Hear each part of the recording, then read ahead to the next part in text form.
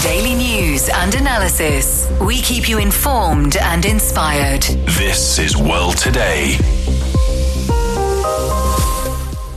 Hello and welcome to World Today. I'm Zhao Yang.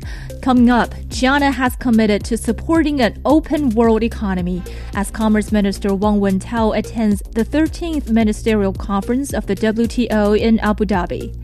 Palestinian Prime Minister has resigned, signing new reality in Gaza. How does it signal the future direction of Palestinian governance? Hungary clears way for Sweden to join NATO. What would Sweden's NATO membership mean for global geopolitics? China's Commerce Minister Wang Wentao says China is willing to work with all parties to build an open world economy. He made the remarks while attending the 13th Ministerial Conference of the World Trade Organization in Abu Dhabi, United Arab Emirates. Wang stressed that the Chinese government firmly upholds the multilateral trading system and attaches great importance to the work of the WTO. He pointed out that the WTO should advance a universally beneficial and inclusive economic globalization, safeguarding the right to survival and development of developing members and strengthen the stability and resilience of the global supply chain. For more, we are now joined by Chu Qiang, Research Fellow with Beijing Foreign Studies University. Given the current global climate marked by rising nationalism and geopolitical tensions, how significant is China's commitment, as emphasized by the Commerce Minister, to fostering an open world economy? Well, China is always the firm supporter and a continuous supporter of globalization, world market, and free trade. Currently, we have been seeing there are many tensions and problems going on in our world. There are two major geopolitical military conflicts are going on. Many major players in their international trade are waging, the tariff wars, technology sanctions, and the other barriers to impede other trading partners from getting into their market. And this is a very, very bad situation and idea because I think within the past 20 years, we didn't see the major technology breakthroughs, which means the whole human society are entering a slow growth period of time, even though we have AI and some other technology today. But still, this is only in the budding period of time. We still do not see the promising industrialization future based on that technology. So more than ever, human beings as one humanity and we as one community need to work with each other towards our shared future. So free trade and globalization is very, very important because with the most efficient capacity in Japan and ASEAN nations, and also with a very, rich resources deposit in the Middle East and in the African countries, and also with the capital forces in Western nations, we used to form a very smoothly and well-functioning globalization systems and created, many economic miracles in the past 40 years. But right now, because the cake is, getting bigger slower than before, so some major countries trying to, making some modification to this system so they can benefit more than the other people. They can get the bigger cake, for themselves rather than together to make the cake bigger. So I think, based on that situation, China more than ever and more than anyone, advocated that we should, promote globalization and foster an environment good for the free trade.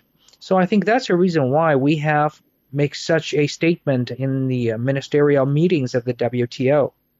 Yes, and Wang Wentao pointed out the importance of advancing economic globalization for the benefit of all, especially for those least developed countries. How do you look at China's approach to achieving a universally beneficial and inclusive economic globalization?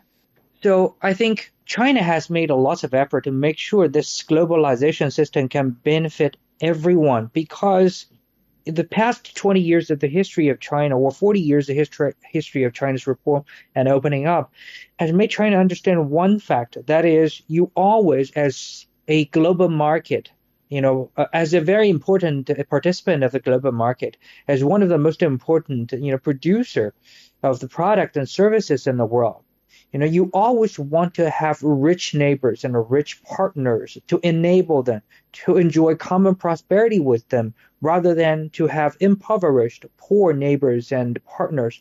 Because when you can produce more and faster and better quality, the least thing you want is to have, a poor neighbor with chaotic domestic situation who will have, negative impact towards global situation, or they cannot afford to buy, global products and services.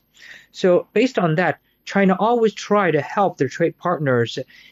For example, we're providing low interest rate loans to support our development partners, as well as providing them capacities, help them to build local power generation, green capacities, digitalization infrastructures, so that they can grow their own pie and make their own cake in the first place, and then join in the global arena of the global trade on the equal footing. So I think that is the contribution of China to the global trade system.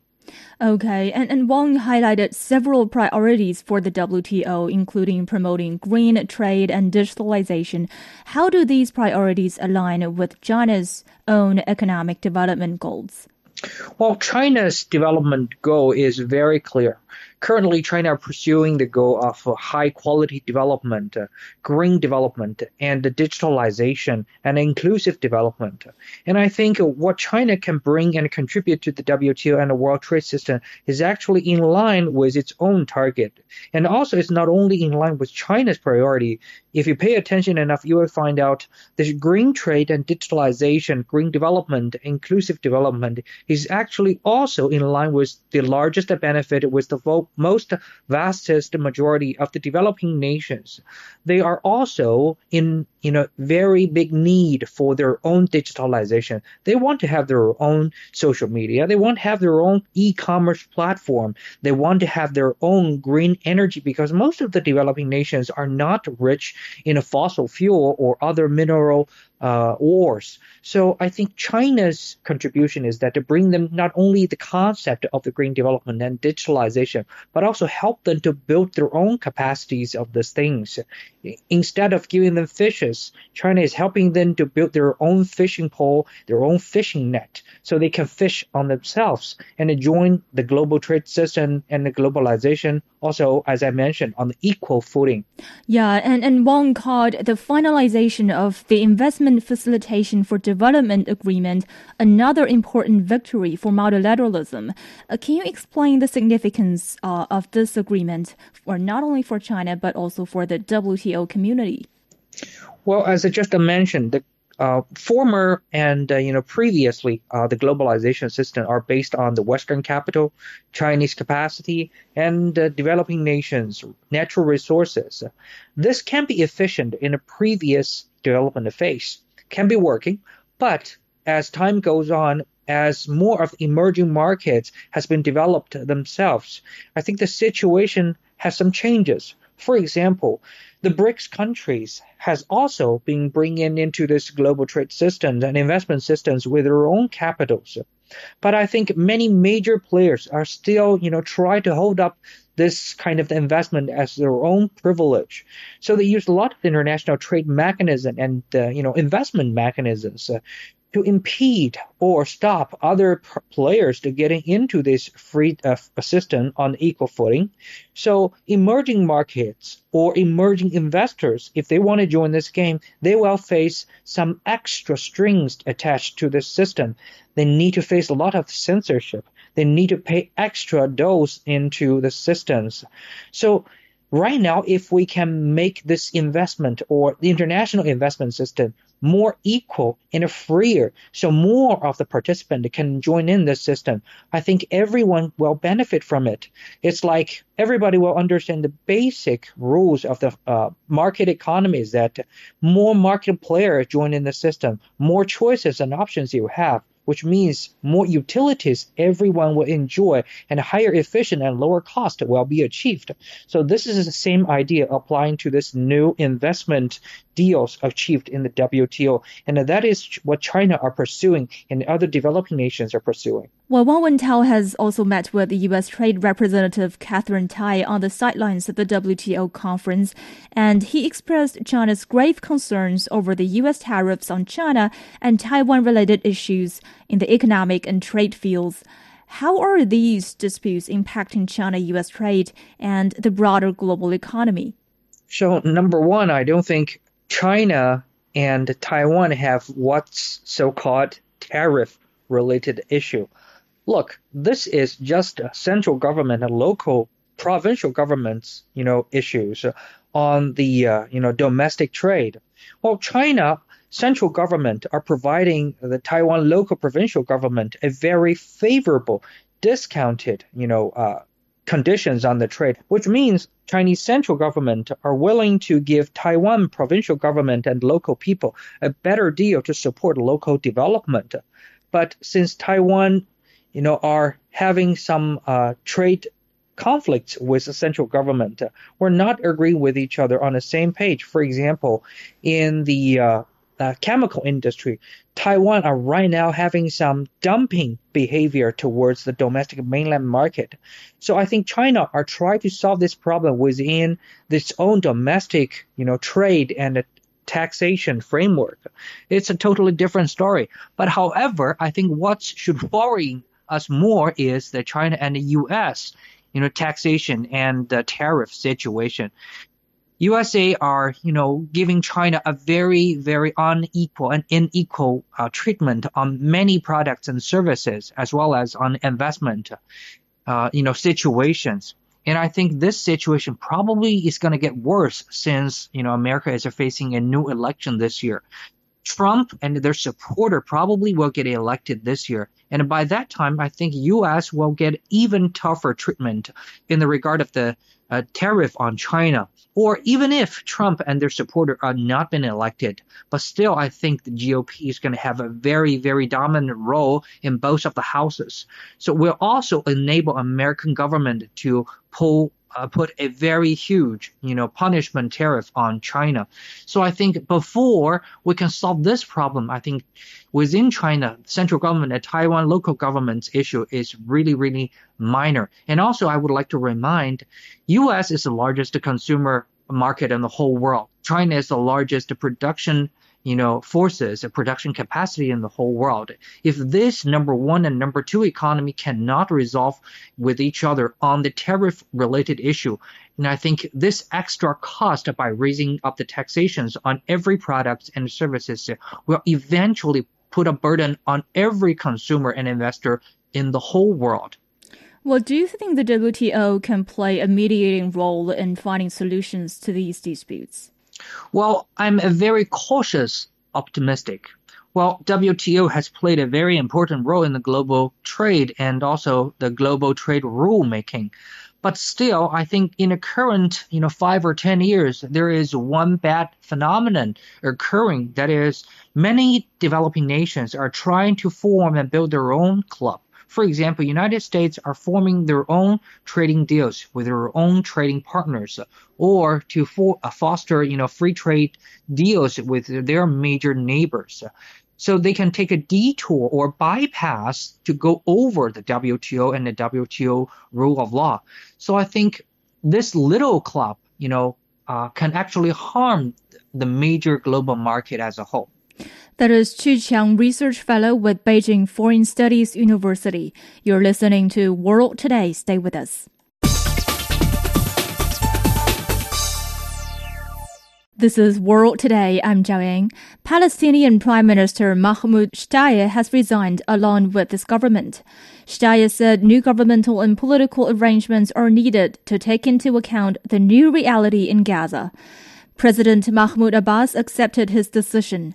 Shtayyeh's government will continue its duties until a new government is formed. David Beeler with the Associated Press has more from Jerusalem. This mass resignation is aimed at paving the way towards a shakeup in the PA. It also shows that the PA wants a role in running post-war Gaza. That's also what Washington wants. Now, we don't know yet who is going to be picked as the replacement prime minister, but the expected choice is Mohammed Mustafa. This is a man who has held key leadership positions in the PA. He is currently the senior economic advisor to President Abbas. He also runs the Palestinian Investment Fund. Most interestingly, perhaps, he worked for the World Bank in Washington for more than 15 years. So he is a known quantity there. He is a technocrat. But there could be huge obstacles. Namely, we don't know if Hamas or Israel would want to work with him. The Palestinian Authority is very unpopular among Palestinians, and President Abbas isn't going anywhere yet. So it would be a limited shakeup at least, and it could be a step in the right direction, but perhaps not enough. That is David Biller in Jerusalem. For more, we are now joined on the line by Dr. Tim Menderson, Director of the Center for Counter-Hegemonic Studies, a Sydney-based think tank. Dr. Anderson, thanks for joining us. You're welcome. Thank you. So what factors do you believe contributed to Prime Minister Mohammed Shtayyeh's decision to resign? Well, as you said in the introduction, there's pressure from the US to get the Palestinian Authority, which, as you also said, is deeply unpopular, is lacking a strong legitimate base in Palestine itself. But the US would like it to play some role to try and control Gaza once the military operation ends there. So there is some pressure to try and reformulate the government under President Abbas to carry out the functions that the US wants. And let's remember, the Palestinian Authority it doesn't have much independent power. It's like a local government operating under the Israelis. The Israelis have always dominated the Palestinian Authority. Okay, and it's said that the Abbas preferred candidate for the new prime minister is Mohammed Mustafa, who is a longtime economic advisor and also a former World Bank official. So how might his potential appointment shape the future trajectory of Palestinian governance? Well, the key factor there, as you said, is that he's an insider known to the US. The US has had him in the World Bank in Washington for some time, and he knows them and they know him, and they think he's a predictable quantity in some way. So the issue here is that the US is trying to get someone in the authority, or to get the authority to carry out the functions it wants, basically to cut some sort of deal with the Israelis, basically. But the problem is that the authority has never really had a very strong base amongst the Palestinian population, not just in Gaza, but in the West Bank too. There hasn't been an election for many, many years, and the last one there was, the ruling party lost, basically. So the problem is, what are the Palestinian people going to think of any restructuring in the authority? Yeah, and what specific reforms or changes might be expected under a new government? And do you see any challenges that might arise in implementing these reforms, particularly if we consider that President Abbas is still in power? Well, that's right. President Abbas is deeply unpopular. The last poll I saw, which was after the violence began in Gaza, was that more than 80% of Palestinians want him to resign. So he doesn't have a strong base there at all. But in terms of putting in a man like Mr. Mustafa, really, the question is whether he'll be able to do anything at all, whether he'll have any authority at all. He may have the backing of the US, but that doesn't help in the current circumstances, not just in Gaza, in the West Bank too. Remember, there's serious violence going on in the West Bank. The Israelis have been pushing ahead with their demolition of homes, taking over homes in Hebron, moving in Jerusalem. All of these things are going on. And when you talk about reforms, the main issue remains security. It's not like there's some sort of change in economic policy going on. The Israelis dominate the entire economy of occupied Palestine. So really it's about security and whether there's some sort of coherent authority that the US will have under its thumb and the Israelis will have under their thumb to control the Palestinians. That's the big dilemma behind it all. Okay, so as you said, the Palestinian Authority is currently not very popular in Palestine, but how might the public view this resignation? Is there a sense of hope for change, or are there concerns about future instability? Yes, there's certainly concerns there. I mean, the fact of the matter is that if there is a change in government and the former Prime Minister, Mohammed Shtayyeh, is still an interim prime minister there, but he was appointed by President Abbas, and President Abbas is the one who doesn't have legitimacy there. So the past government, the new government is going to be appointed by someone who does not himself have a mandate there and is deeply unpopular. So there's the problem of stability to begin with, basically. Who are they going to listen to? And since October the 7th last year, of course, I think I heard some former ministers in the Fatah party saying this, that really it hasn't helped the prestige of President Abbas, really, because people will say, even if they don't like Hamas, for example, at least someone stood up for us, at least they're doing something. And so they don't really see the PA as representing themselves. And not only that, there's a big faction in Fatah party itself that is involved in the militant resistance activities at the moment, carrying out a guerrilla war on the Israelis in Gaza and in the West Bank too. So there are at least 10 armed factions, not just Hamas, that are involved in this guerrilla war at the moment. Well, what are your thoughts on the potential role of Palestinian Authority in governing both the West Bank and Gaza? How realistic is that? Frankly, I don't think they can do it. They don't have the basis in legitimacy. They have some funding from the US. They have some funding from some of the Arab monarchies, but basically they don't have legitimacy. They don't have the authority, the moral authority to deal with the population there. You see, on the other hand, what's going on now in Moscow at the moment is that and this is also the approach of Iran, by the way, to say that the authority is insufficient to talk about the governance of Palestine. You have to take into account the resistance groups. And as I said, there's at least 10 of them at the moment, Hamas being one of them, not even necessarily the most active one at the moment. So in Moscow, the Russians have invited those different resistance factions as well as the authority. So there's a version of it going on in Moscow. There's a version of it that the US is trying to manipulate in the occupied West Bank in Ramallah at the moment too. So the question is, to what extent are the resistance factions, that is to say, the armed groups, which have really had a very strong hand in governance in all parts of Palestine, not just Gaza, how they might be incorporated into some sort of Palestinian body. But the Palestinian Authority, as an authority, really has lost a huge amount of legitimacy in recent years, not just in the last few months. Mm-hmm. So how do you think a revamped leadership might affect Israel's stance on Gaza, and how might that impact the peace process and also the aspiration for a two-state solution? Well, there's a couple of things there. One is that the Israelis, of course, simply want submission. They don't accept that there's any legitimacy in the Palestinians resisting their occupation of Gaza or of the West Bank or any other parts of Palestine that are considered by international law illegal occupations. And that's one of the issues, let's remember, that's before the International Court of Justice at the moment. So that's the first thing there, that the Israelis' view on this and their stated objective was really to punish the people in Gaza, to effectively carry out reprisals against the civilian population for supporting the resistance factions there. Now, the question of the two-state solution is another myth that's been around for a very long time. It's been spoken of, and more recently, even the British and the US government have been talking about it.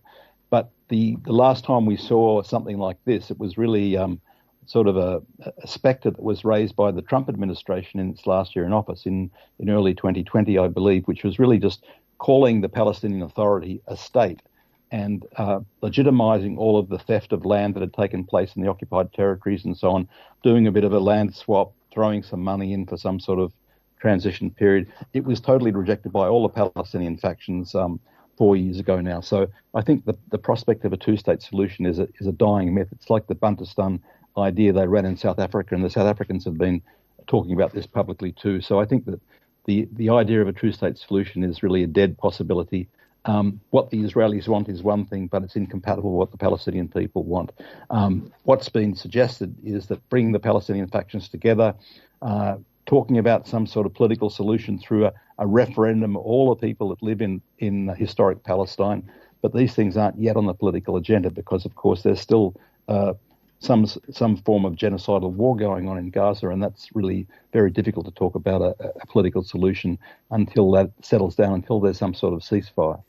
Okay, thank you, Dr. Tim Manderson, Director of the Center for Counter-Hegemonic Studies, a Sydney-based think tank. Coming up, Hungary clears way for Sweden to join NATO. What would Sweden's NATO membership mean for global geopolitics? And Denmark drops probe into Nord Stream explosion. What has led to this decision? You're listening to World Today. Stay with us.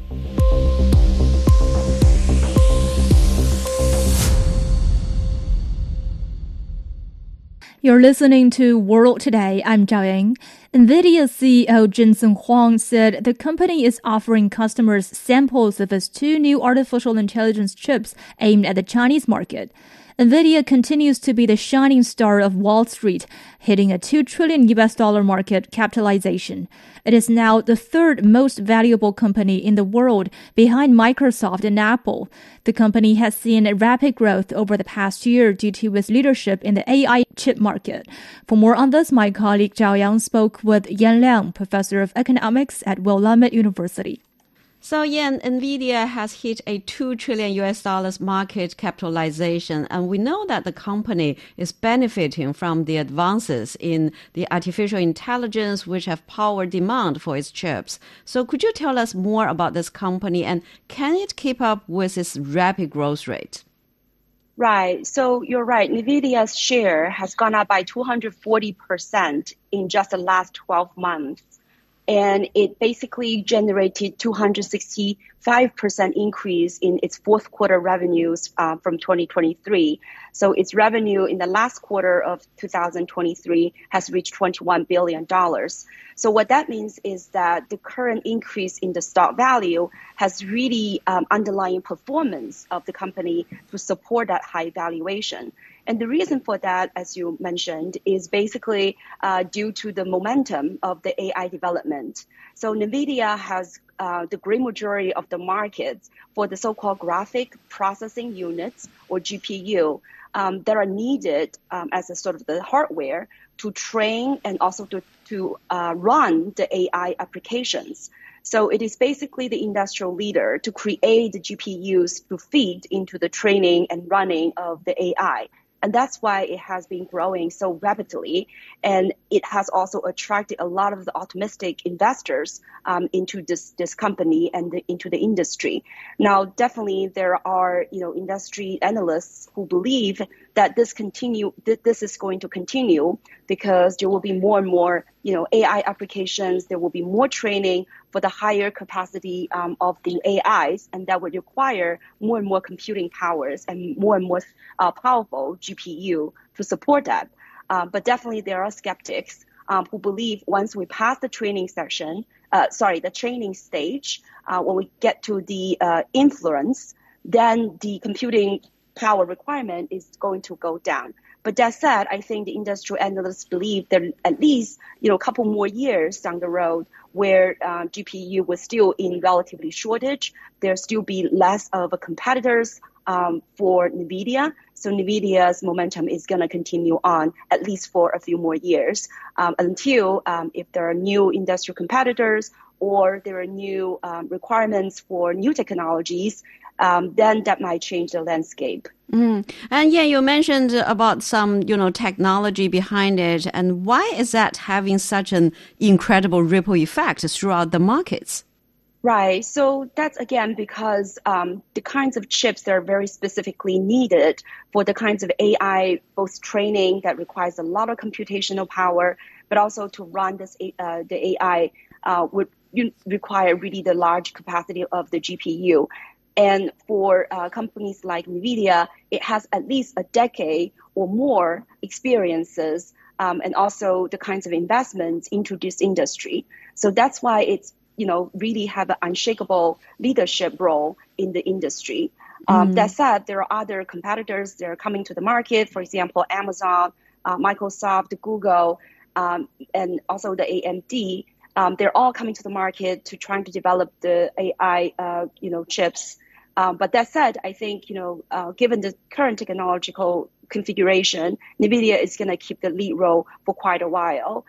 When it comes to the AI technologies, as we see now, the OpenAI just released some of the, demo videos of the video generative AI, Sora. And so that technology is basically powered by the combination of both the image generative AI, but also the language or the so-called token generative AI. So it is a very breakthrough kinds of technologies, not in the sense that there are no other similar video generating AI in the past, but really the accuracy the 3D, the kinds of very thematic kind of graphics that the Sora can generate, that is quite new for the moment. And talking about the significant collaboration on AI between NVIDIA and other companies, actually most recently NVIDIA with Nokia, and also NVIDIA with Google, Amazon, and Microsoft. So how important is that? And could you tell us more about its partnership with other companies? Yes, absolutely. I think these kinds of partnerships are really to take advantage of the competitiveness in this in different companies in their specific areas of expertise, right, and specialization.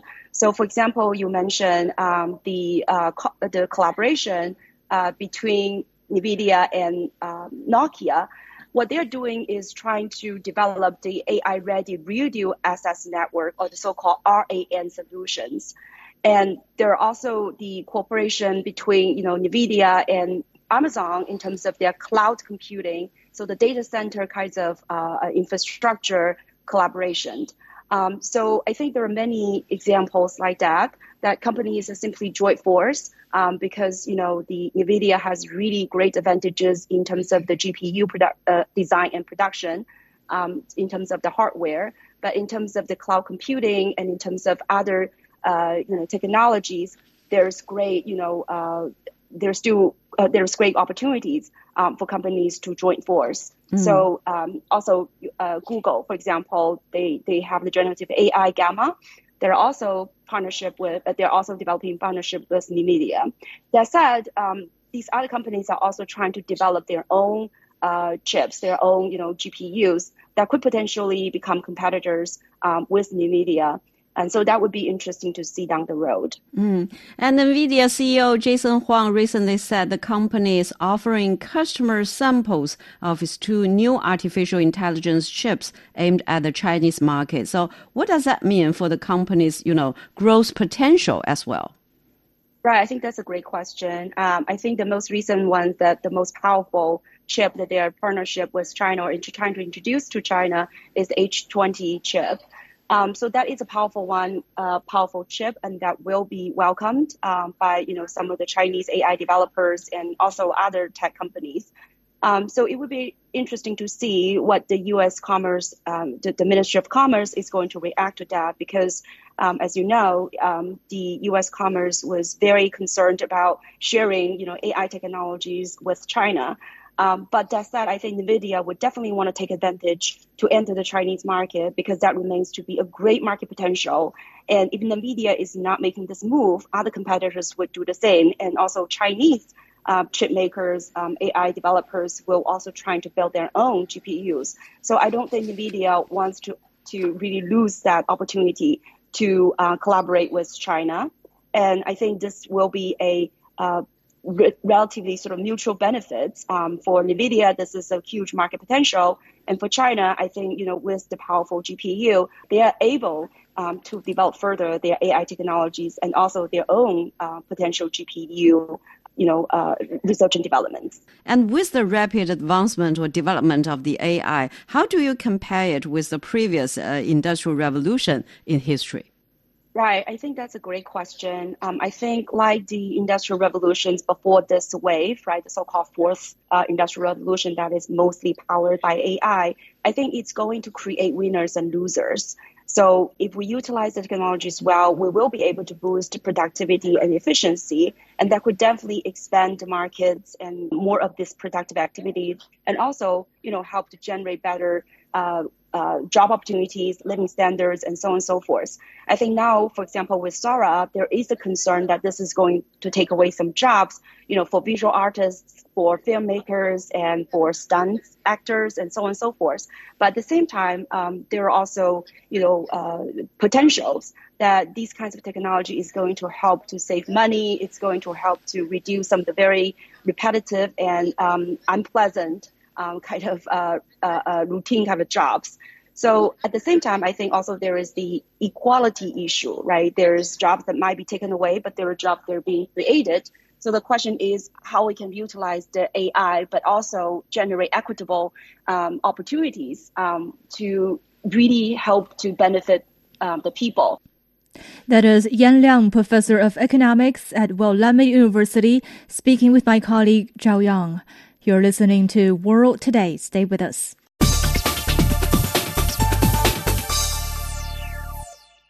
You're listening to World Today. I'm Zhao Yang.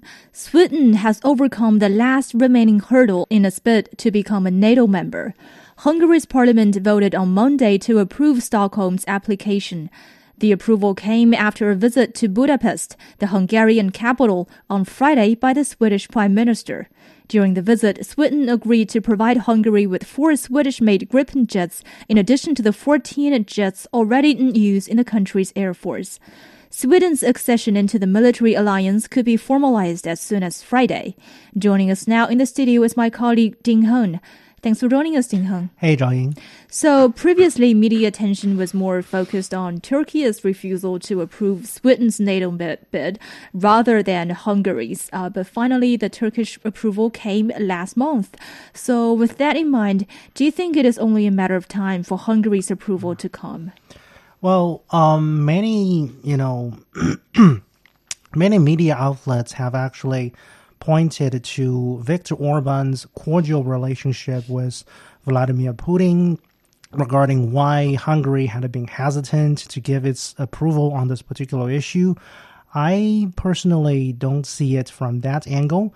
In my opinion, Orban has been seeking a maximization of Hungary's own interests because obviously when we talk about Swedish Prime Minister Ulf Kristersson's most recent trip to Budapest, there has been a quid pro quo between Hungary and Sweden. Hungary's air force depends heavily on Gripen jets from Sweden. That is undeniable. That is a fact. In the meantime, Sweden has long criticized Hungary of undermining democracy and violating minority rights, human rights, which has made Hungary very unhappy.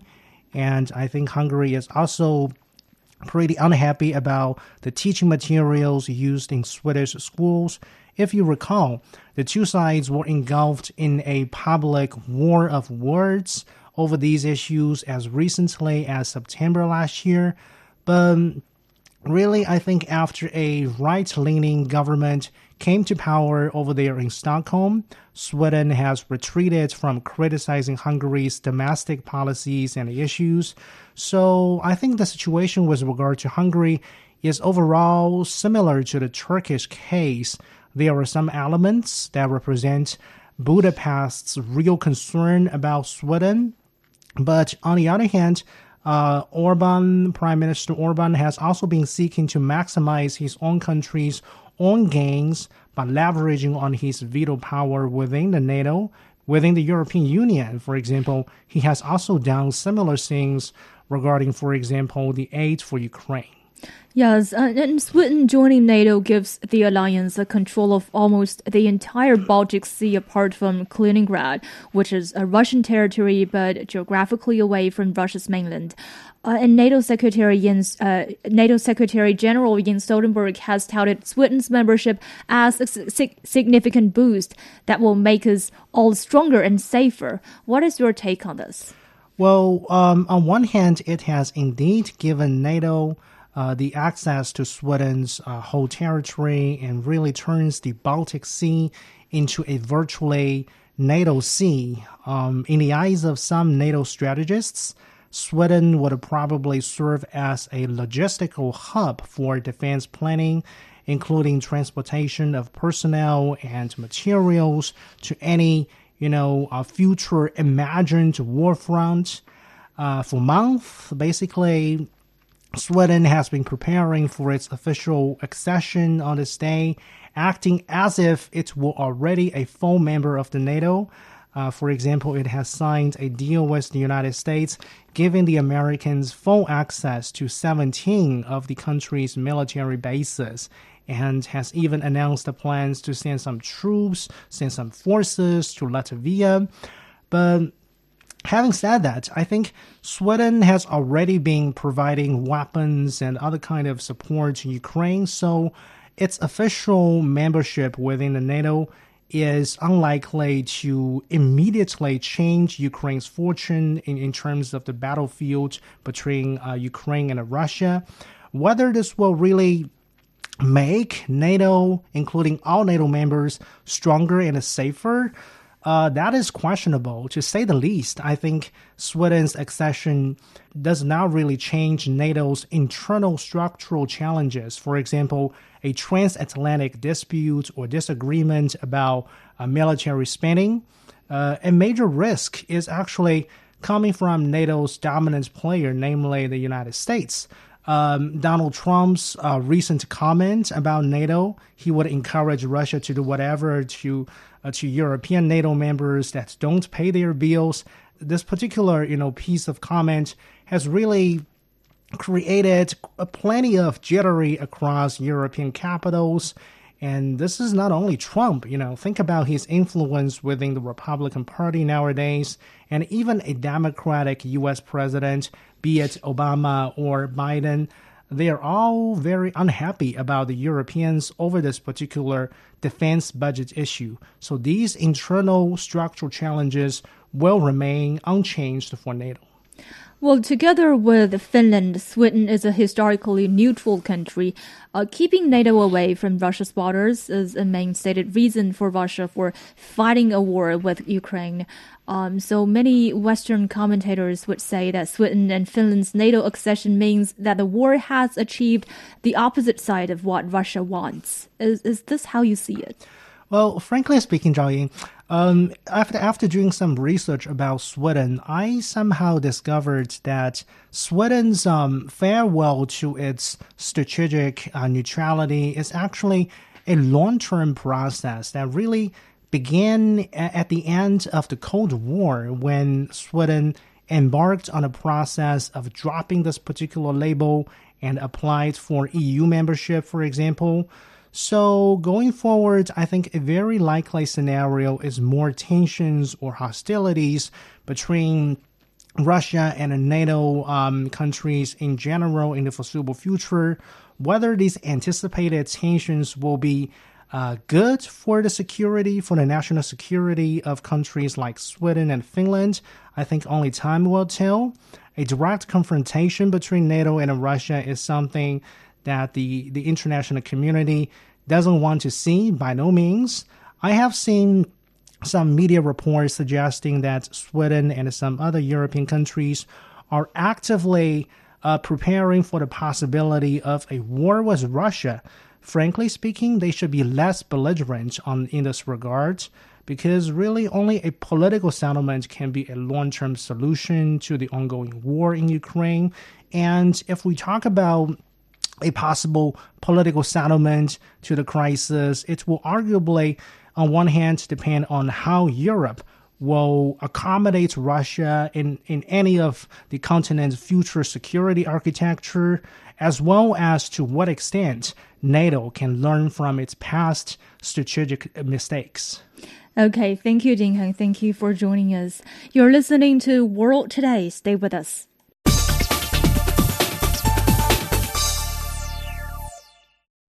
You're listening to World Today. I'm Zhao Ying.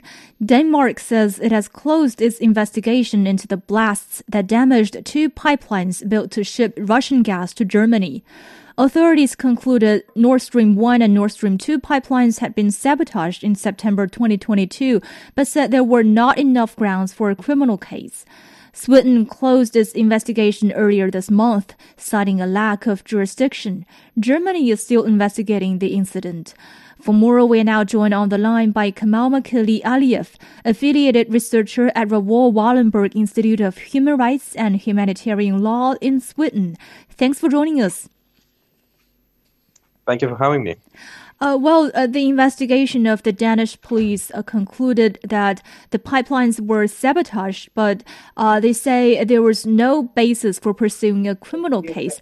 How would you interpret this decision?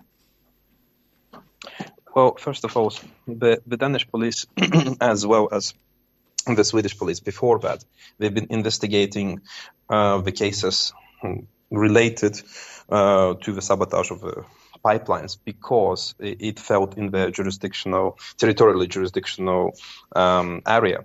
And that means that they only could have an investigation because of the area where the incident has happened. So the Danish police had a little bit more of the work there because of the proximity of the pipelines that have been sabotaged to its territorial waters, and there are a lot of this kind of a small legal details that led to the Danish police having a lot more work than Swedish police when it comes to investigating. But what both Swedish and Danish police have been lacking is the access to where the rest of the crimes have been, prepared, and where there have been preparations and all of the preparatory work have been happening, and that wasn't in the territorial jurisdiction of either Sweden and Denmark. And that's why they've been forced to make the conclusions that they could from the jurisdictional areas that they could have investigated, and then just close the criminal investigation because they cannot go further with it. Okay, but in your opinion, what factors might have influenced Denmark's decision to close its investigation? I think those are mostly legal ones. If I'm being honest, I know it doesn't sound really exciting, but it's because they cannot continue the investigation into the German jurisdiction and to the territory of Germany because of the jurisdictional matters. That was the main driver of the Denmark decisions. I don't think the Denmark decisions was actually political, although we can see the speculations about that. But it seems that if an honest analysis is being taken, this is just the jurisdictional cases. Plus, there is also not that much that Denmark can do when it comes to the international investigative work, right? They'll have to work with the Interpol or other, cross-jurisdictionally with Europol, but themselves they cannot continue as just the Danish police or Danish states investigating these cases. And I think it's going to be fair to say that this approach also allows for a more concentrated efforts of the state that actually has to continue the investigation, and this is Germany. Okay, so how do you think this is going to impact, this further effort to investigate into the incident by Germany?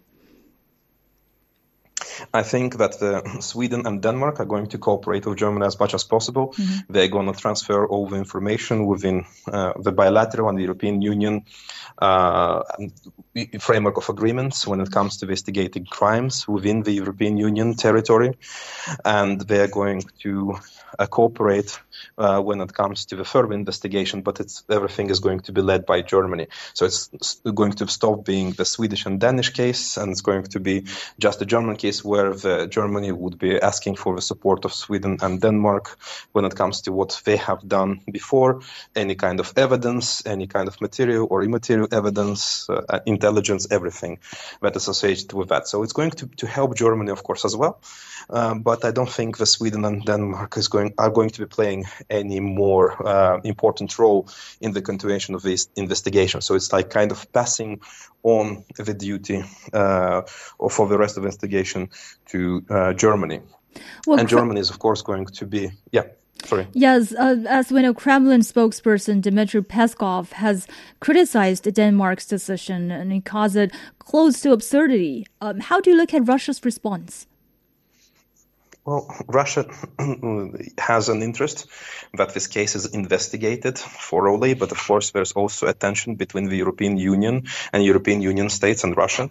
So we would see that kind of a political statements from Russia as a political statements.